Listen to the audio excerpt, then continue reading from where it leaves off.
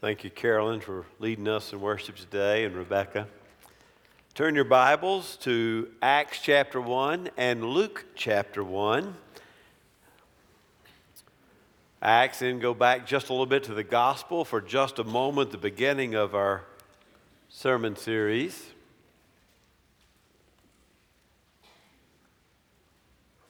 Acts 1 and Luke 1. We recently completed a sermon series from Luke's Gospel. Luke, the Gospel, is volume 1. Today we begin a 12-week sermon series from volume 2, the Acts of the Apostles.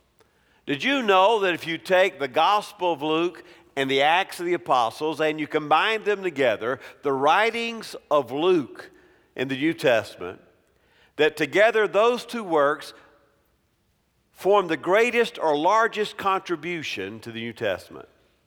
Even longer than Paul's 13 letters are these two works, volume 1 Luke and volume 2 Acts, that all the letters of the Apostle Paul. So today, having finished volume 1, today we begin the Acts of the Apostles, volume 2. Well, turn back to Luke chapter 1.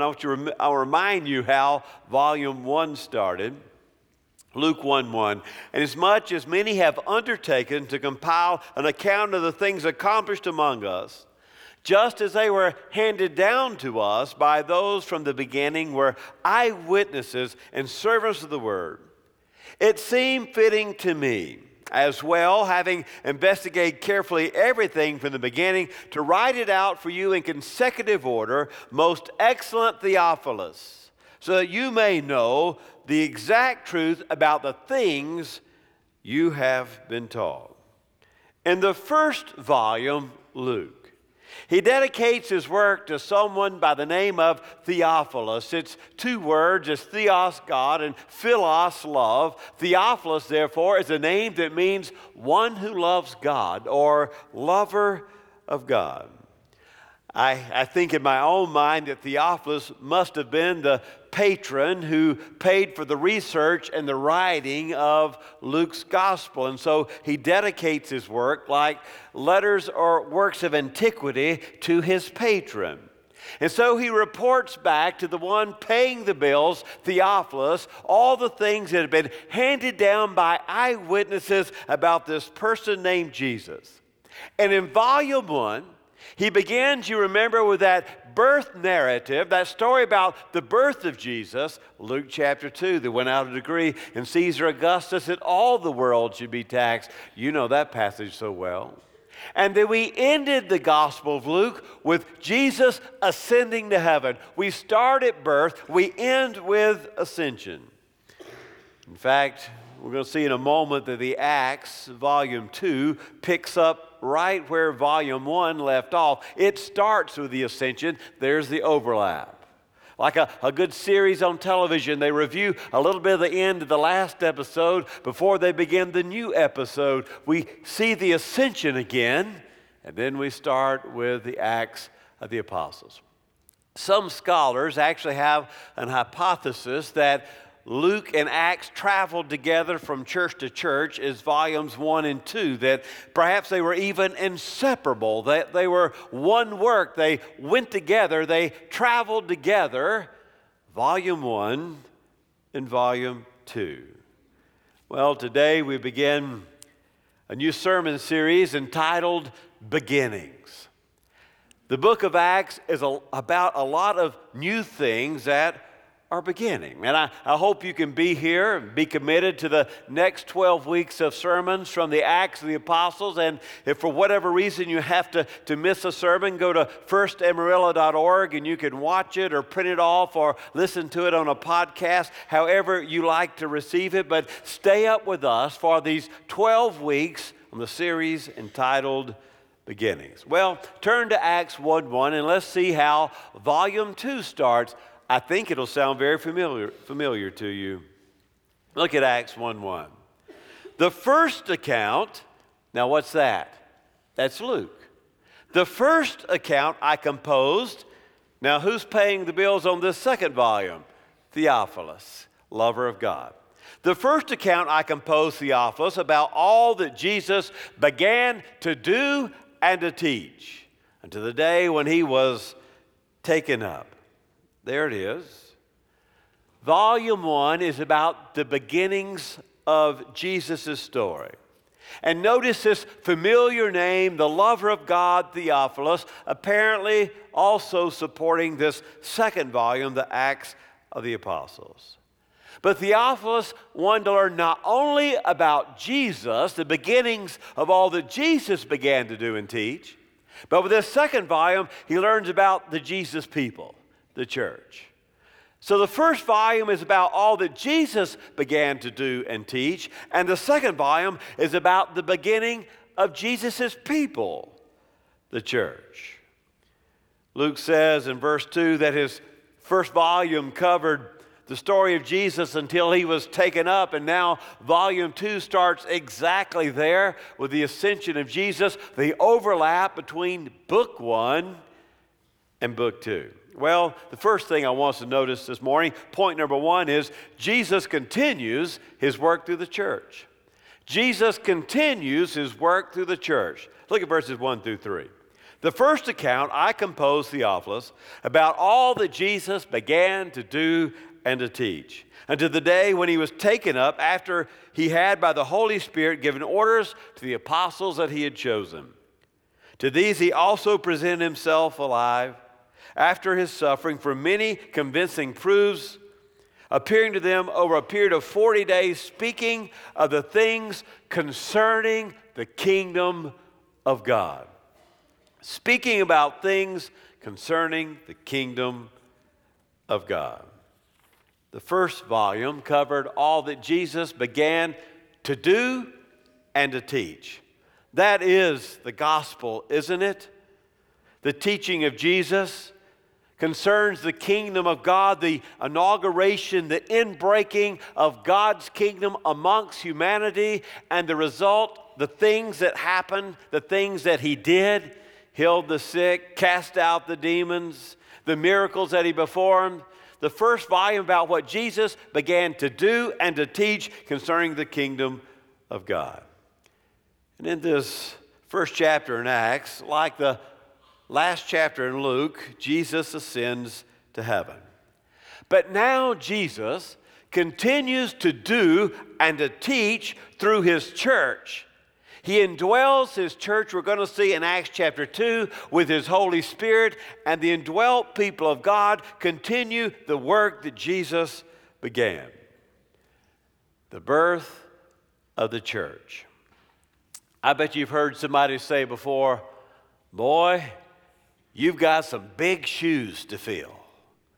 What does someone mean when they say, you've got some big shoes to fill? As Americans, we have all sorts of interesting idioms. If you didn't know anything about English and you just heard someone say, boy, you've got some big shoes to fill, you wouldn't have any idea what that meant. Do they want your feet to grow bigger? What does that mean? Boy, you've got some big shoes to fill. We know what it means, don't we?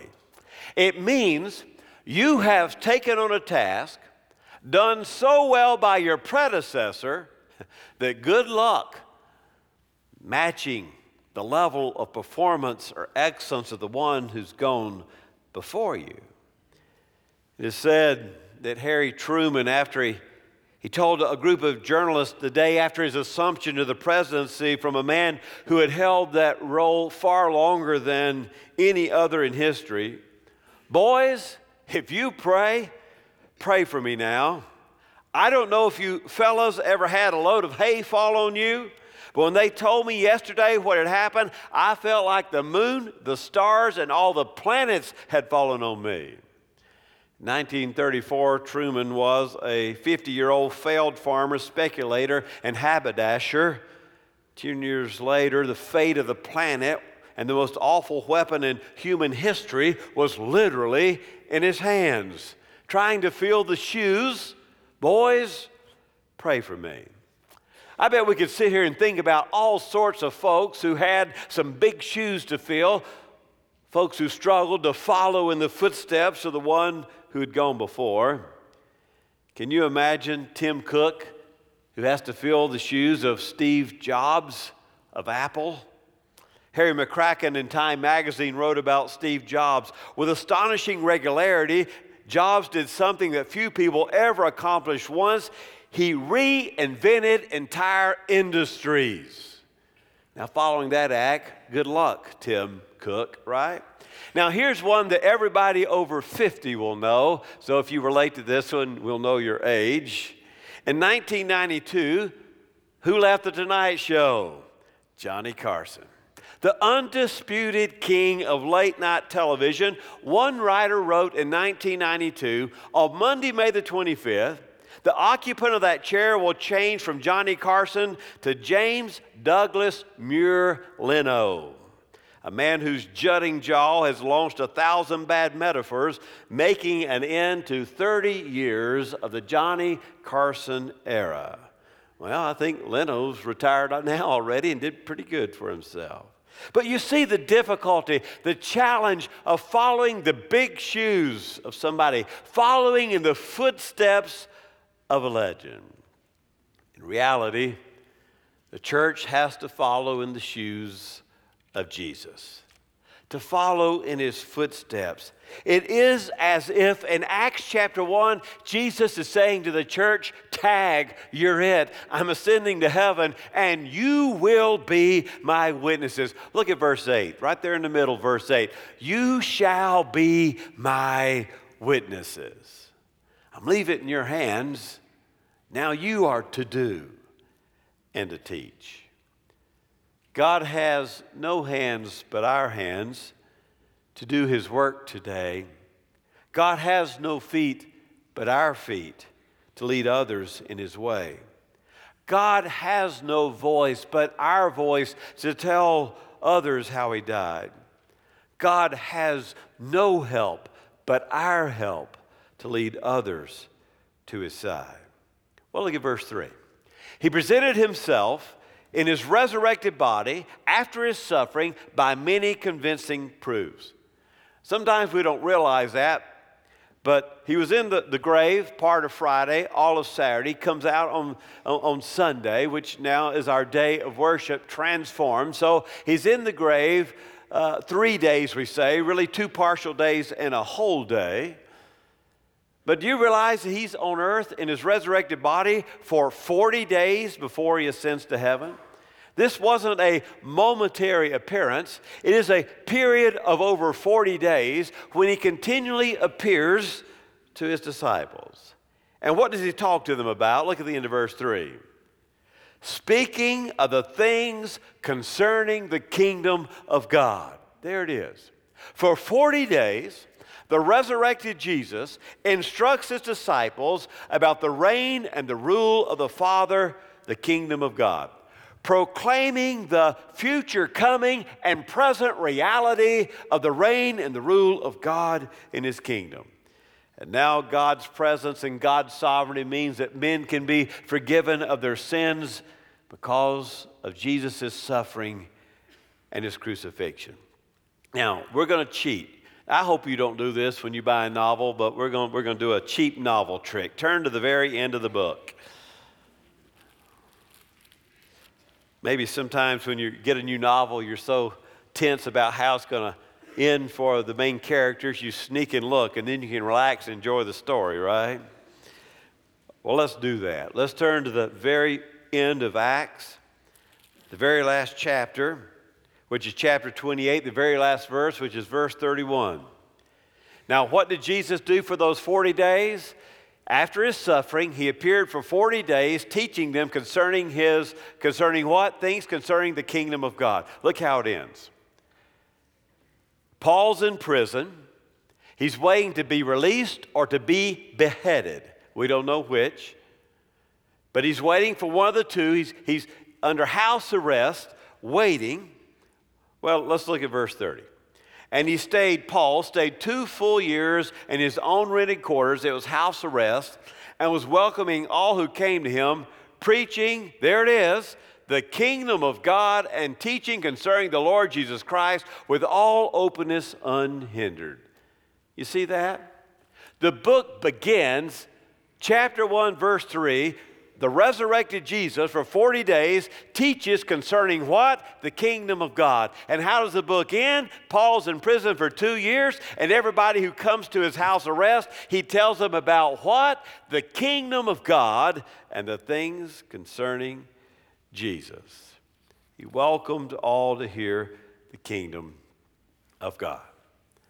Now, during those 40 days, you have various appearances. If you were to take the appearances in the Gospels and add to them the appearances mentioned, our Sunday night crowd knows those appearances in 1 Corinthians 15. Here's sort of the list of appearances you have. He appeared to the women at the tomb. Number 2, he appeared to Mary of Magdala. Number 3, he appeared to the disciples on the road to Emmaus. We saw that one on Easter Sunday. He appeared to Peter in Jerusalem. We learn about that one. Then he appeared to 10 disciples. Trevor told us about that 2 weeks ago because who was gone? Thomas. He came back then and appeared to 11 disciples. Then he appeared to 7 disciples and went fishing with them in Galilee. Then he appeared again to 11 disciples. And Corinthians tells us on one occasion he appeared to more than 500 brethren. And then he appeared to James, the brother of our Lord. And Paul says later he appeared to Paul, the one untimely born.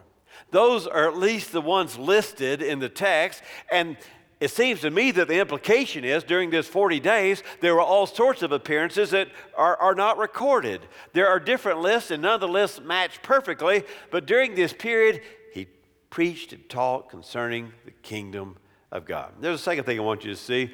We're empowered by the Holy Spirit to continue his work. Look at verses 4 and 5. And gathering them together, he commanded them not to leave Jerusalem, but to wait for what the Father had promised, which he said, you heard from me, and John baptized with water, but you shall be baptized with the Holy Spirit not many days from now.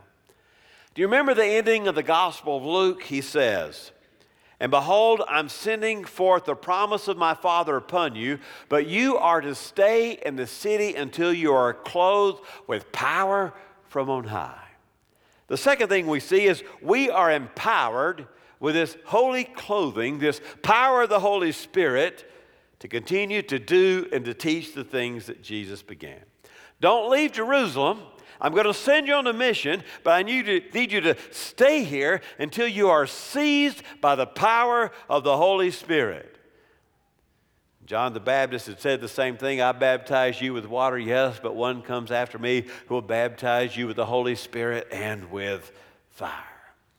The Old Testament prophets had spoken of the day when there would be the outpouring of the Spirit of God. And that day will come in Acts chapter 2.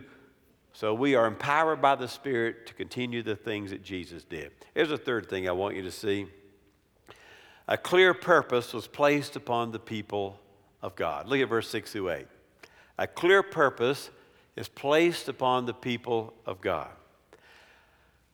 And when they had come together, they were asking him, saying, Lord, is it time for you to restore the kingdom of Israel? And he said, it is not for you to know the times or the epochs which the Father has fixed by his own authority, but you shall receive power when the Holy Spirit has come upon you, and you shall be my witnesses both in Jerusalem and all Judea and Samaria and the remotest parts of the earth.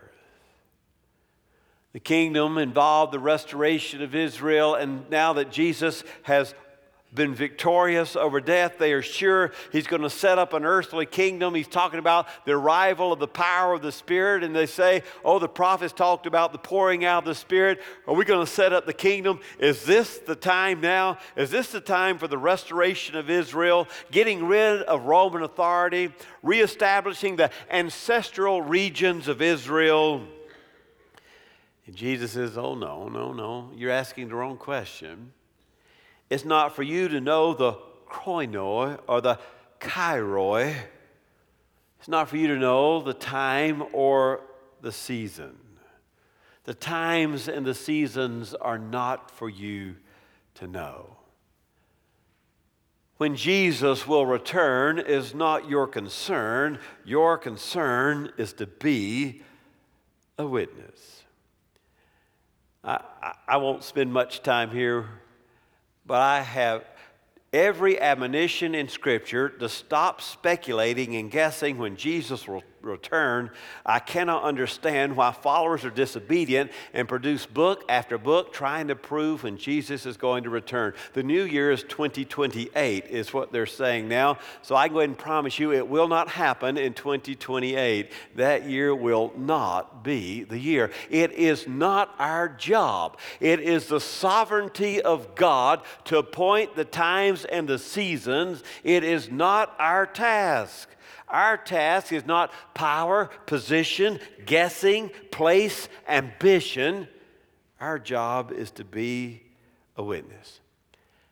Do you remember what the Old Testament prophet Isaiah said to the children of Israel, ancient Israel? You shall be my witnesses, God said to them. Do you see the parallel? Ancient Israel had failed to be the witness. Jesus fulfills where ancient Israel had failed in being the perfect witness of God. And now that task is given over to the church when Jesus says, just like Isaiah had said for God to ancient Israel, you shall be my witnesses. It's repeated almost verbatim there in Acts 1:8, you shall be my witnesses. Start here in Jerusalem. Go a little wider to Judea, and then go to your enemy Samaria. And then I want you to go to as far as you can go, the remotest part of the earth. There is no ethnic or geographical boundary around what God wants to do. We have to ask ourselves that question, church. Every program, ministry, everything we do should be a witness to the story of Jesus. Everybody who sets foot on this campus for whatever reason needs to be confronted either subtly or forthrightly, whatever is the appropriate time and place, with the story of Jesus and the demand of a response to repent and call Jesus Lord. You shall be my witnesses. That's it. Calvin Miller, in a book entitled A View from the Fields, tells a story about a little old lady who was on the tour at Westminster Abbey. She sort of ignored the famous tombs. You've been there, some of you. I've been there. You're in awe. She ignored the magnificent architecture, and she even ignored the beautiful flowers planted. And at the end, when the tour guide allows you to ask questions in this stately historical place with all the famed history, she dared raise her hand and ask, has anybody been saved around here lately? The question was thought in poor taste, most likely because the answer was no. One reason. We shall be his witness. There's a fourth and final thing I want you to see. It's time to stop gazing and get going on mission for Christ. In verses 9 through 11, while he's talking to them about being witnesses, he's lifted up while they're looking on, verse 9. Look at verse 10. They are gazing intently into the sky. The men in white clothing show up, verse 10. They say in verse 11, men of Galilee, why do you stand looking into the sky? It's time to stop gazing and to get going, verses 9 through 11. There's an executive headhunter who says when he's trying to find CEOs for companies, this is his ploy. He goes to their office on their turf where they're more relaxed. He starts talking about football and sports or whatever might interest the potential CEO. He loosens his tie, takes his coat off, kind of props his shoes up on the potential CEO's desk. And about the moment that he's got him completely relaxed, he all of a sudden takes his feet off, stares the guy in the eyes and says, what is your purpose in life? He said, you'd be amazed. Once you get them relaxed, those present and future CEOs are completely rattled by the question, what's at your core? What is your purpose in life?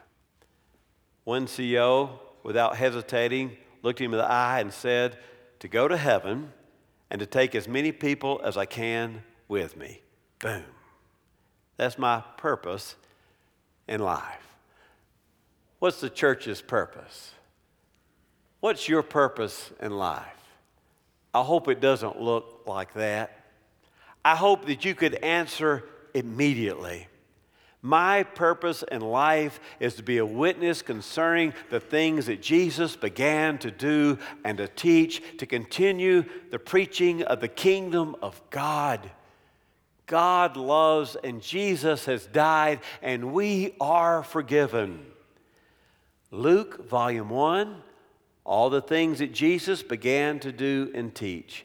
Acts, volume 2, Jesus keeps on doing and keeps on teaching about the kingdom of God, now through the empowered people of God called the church. The only institution empowered by the Spirit, chosen by the Son, set aside to keep talking about the kingdom of God. Let us pray. Oh God, how exciting to open up this volume 2 and realize we've got some big shoes to fill. That indeed now we are the voice of God. We are the presence of God, the church. That indwelt and empowered by the Spirit, that we are to begin in our own community and to go to the remotest part of the earth to proclaim the news that Jesus has died, He's alive, He's ascended, the eyewitnesses have seen. And His kingdom is the only thing that matters. In the name of the one crucified and raised, we worship and pray. Amen. You may be here this morning and it's your morning to be confronted with that gospel. That Jesus died for your sins and He rose again. He ascended to heaven, and indeed, though we do not know the chronoi or the kairoi, the times or the seasons, in the sovereignty of God, there is a time and a season when He will return for His people, the church. Have you found your purpose in life? Do you know for whom you're living? Maybe today you would say, I want to find that purpose. I want to find that kingdom. I want to find that